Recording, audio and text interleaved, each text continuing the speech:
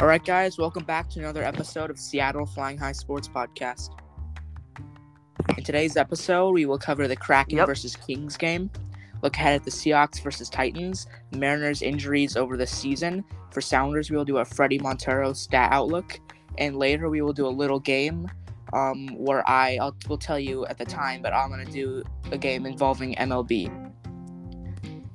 Yeah, Hudson's been playing this game for a little bit now, so we better do it. Yeah. All right, let's get right into it.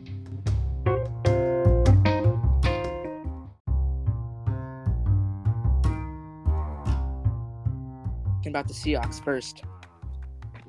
All right, so first with the biggest news. So Hudson, Pete Carroll has decided to start Geno Smith. Okay. Wow. Over Drew Lock. What do you think of that? I'm not surprised. I was expecting this kind of. I mean, at first I thought Drew Lock was going to start. I was kind of expecting Geno now, just because Drew Lock played the last two. I think this could be a good thing for the Seahawks to just get a little more change now that Drew Lock, and because Drew Lock had a few bad throws last game. And this officially means that I got my prediction right and Hudson got his wrong. Okay. Sorry, Hudson, that goes on the board. Okay. So, what do you think about it, though, Ryan? Well, I knew he was going to do it. I think it's the right move for the right now. Not necessarily the long-term future, though. Okay. So, what other big news are there for the Seahawks? How about half of the Titans' defense is going to be out? Half? Okay. Let's see. The injury report says that the Titans have ruled out,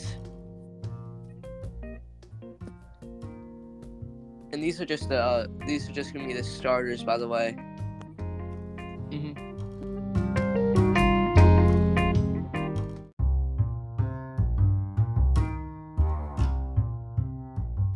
Yeah, so the Titans have 5 defensive starters ruled out for this week. Okay. So, and you know how there's only 11 defensive starters. Right. So, ruled out is Hooker, Simmons, Gibbons, Murphy, Bunting, and Wallace. Those are all starters. So that is Kayvon Wallace. I'm going to say this wrong, but Mandy Hooker, Jack Gibbons, Sean Murphy Bunting. Okay. And those are all the starters. And then you have a few other players out who are not starters. So Will Levis is questionable for the Titans. Okay. So what do you think of all that, Hudson? Well, that'll definitely make it easier for the Seahawks. I can definitely say that to you. I know, that's half their defense at least right there. Yeah, I mean, I had no idea that this was going to happen. So, I mean, I kind of have to. I do need to stay with my prediction of the Titans are going to win the game. But you're going to be desperately wrong. So, well, we'll see. Ryan, I was actually talking to my younger cousin yesterday, and he thinks that the Seahawks are going to lose against the Cardinals. What do you say about that? See, your cousin, he's dead wrong. He is the biggest Cardinals fan. Yeah, he's so biased. Okay. He says it's going to be an easy win for the Cardinals. An easy win for the Cardinals? They have 3 wins all the year. I'm predicting a 3-20 loss for the Cardinals. 3-20? Yeah. I was actually predicting more of a 30-20 loss. Oh, wow. So I didn't know. I wasn't expecting that high from you, Ryan. So Jamal Adams has also been ruled out for the game. Which I honestly think isn't all that bad since we have Julian Love. True, yeah. Who might even be better than Adams. And he probably is better than Adams. I would say so. Because Adams still doesn't feel like he's really got back to his stride before he was injured.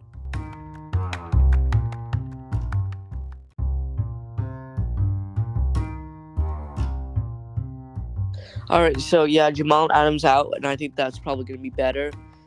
And so, Hudson, you still think the Titans are going to win? Shockingly.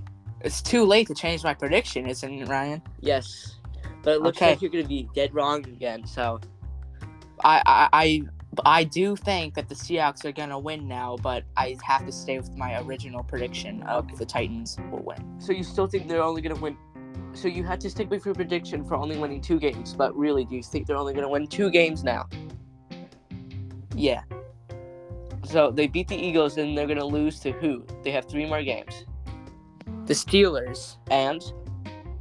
I guess the Titans. And do you really think that's going to happen? I don't know. Maybe not. Don't sound too confident there. I know.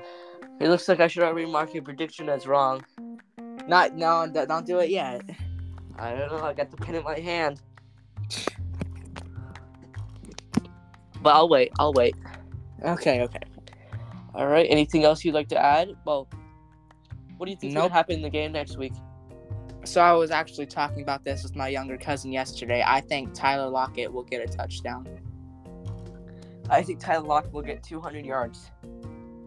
200 yards, wow. And DK Metcalf will get 30. And yes, only 30. Yeah, I was expecting at least 70 from you, Ryan. I've been waiting for a Tyler Lockett breakout game all year. Right. I had to trade him off my fantasy team because he wasn't doing that well. Yep. Me trading the Seahawks player. Yeah. All right. What do you think guys the score be? Score against the Titans? I have to say the Seahawks are gonna lose. So I'm gonna keep it within 3. So I'm gonna go 20s, 24 to 27.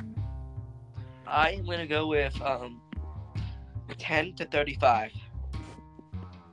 Ooh, big jump.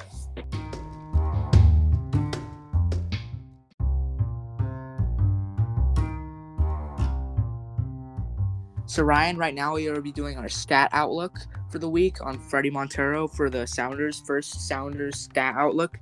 So let's get into it.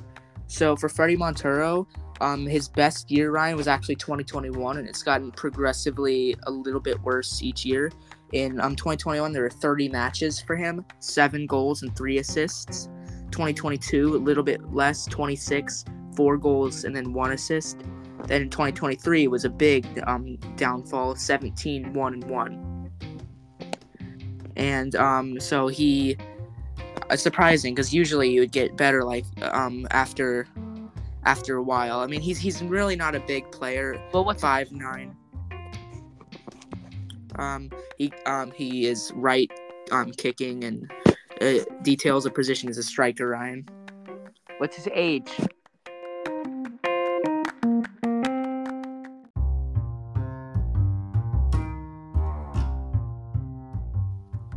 Ryan, he is 36 years old, so he's getting up there.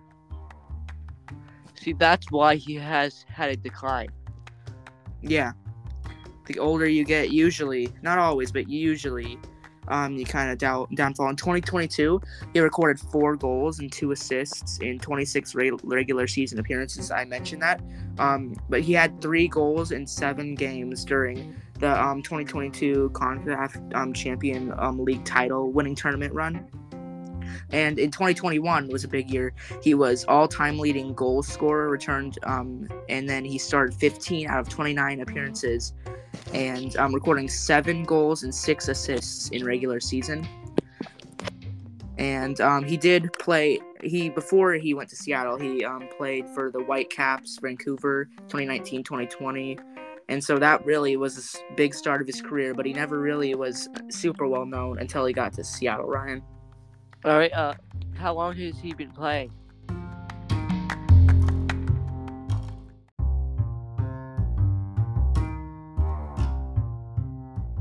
So Ryan, he started playing in the MLS in 2009, and he was playing in the minors in 2005. So he really has had a long career if you think about it. All right.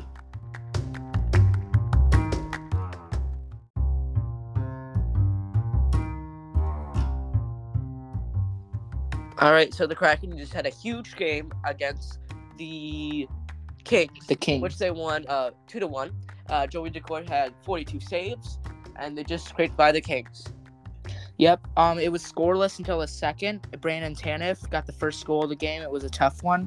It stayed that score until Jordan Eberle for the Kraken got a easy shot to make it 2-0, and it really got interesting in the third, Ryan.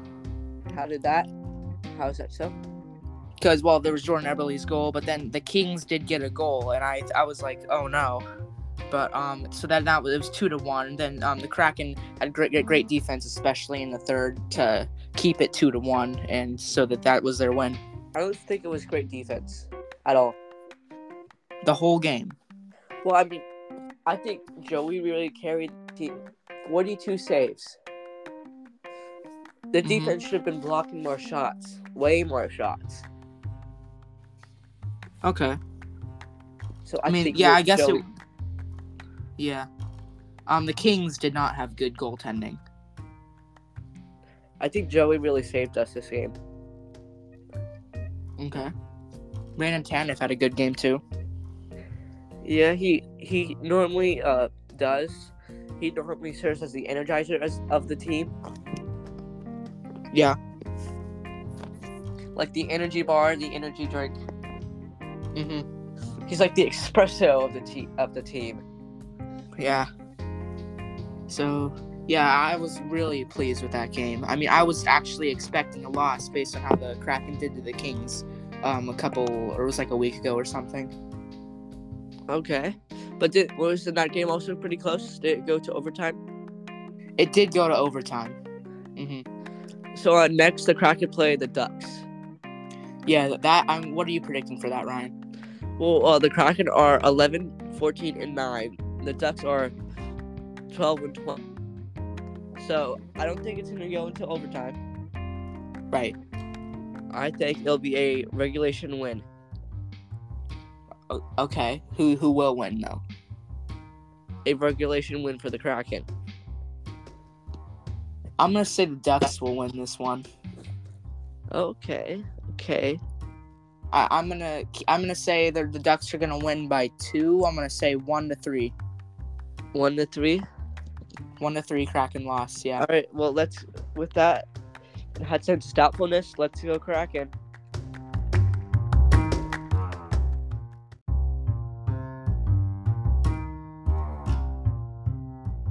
Okay, so for the Mariners today, we will be talking about injuries, not like right now, but in the 2022-23 season. So what are some big injuries, some not so big. So to start, first baseman Ty France, he had elbow injury. Julio had standard foot injury. Ty France actually got injured a lot. I mean, he did get hit by pitch a lot. I think he's the most hit by pitch player in 2023. Actually, he got a wrist injury also to go along with that. There were a few illnesses, George Kirby and Julio. I did mention Emerson Hancock, who will come back in 2024, got a shoulder injury on his first day of pitching. That's the game I went to.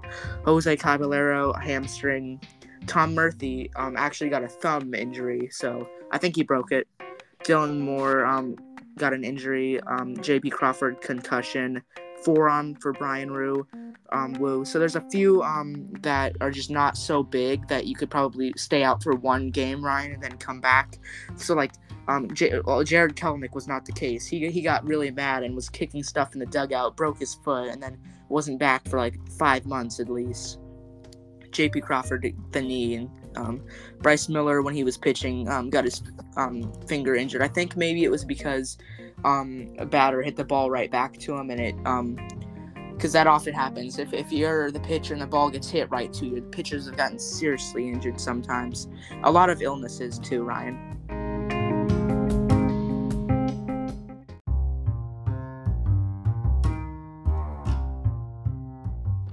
Yeah, but isn't it also true that the rest of the league has injuries too? Oh yeah, but like take the Athletics for example.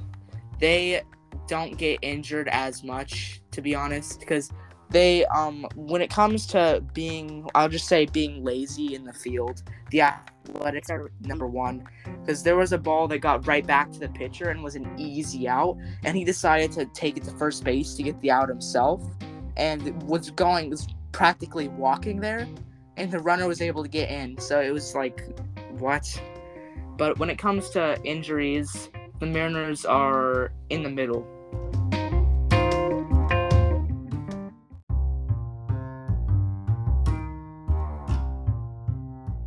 So, how many injuries were there towards the end of the season that, in your view, caused the subpar performance of the team?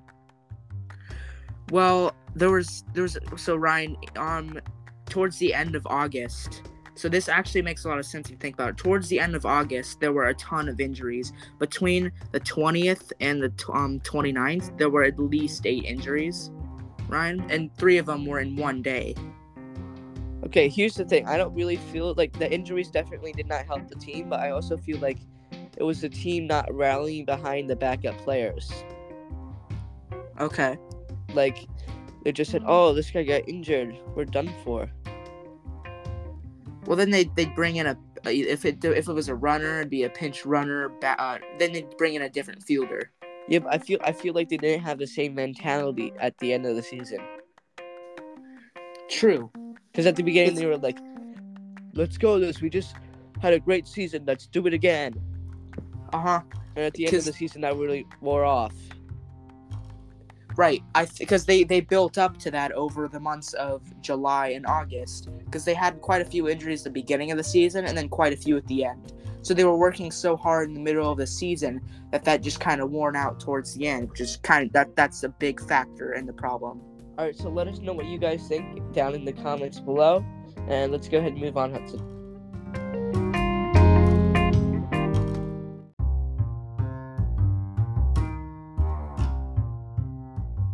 All right, so now it is time for Hudson's little game about the MLB. I think he's going to pick players to make the best team, like a best player from each position to make the best team. So I'm going to try from every position to try and make the best team possible. So I'm going to try and pick the best players. So let's start with pitcher. I'm going to go with Garrett Cole. For catcher, I'm going to go with Adley Rutschman. First base, Vladimir Guerrero Jr. Second base, Jazz Chisholm Jr. Although there are a lot of second basemen I could have picked because a lot of them are very even talent there. Third base, this was a easy one, or actually kind of close with one other player, but Ellie De La Cruz. I could have said Manny Machado. Shortstop, Bo Bichette is an easy one. So now let's get into the outfield. Center field, I kind of feel inclined to go Julio Rodriguez here, Ryan. Right field, Ronald Acuna Jr. Left field, Kyle Tucker. And so, I mean, those are all the main positions, but let's just go designated hitter, Giancarlo Stanton. And we might as well go pinch hitter and pinch runner. So pinch hitter, let's do Aaron Judge, and pinch runner, let's do Greg Allen. And so I think that if all those players played for one team, that'd be the ultimate MLB team.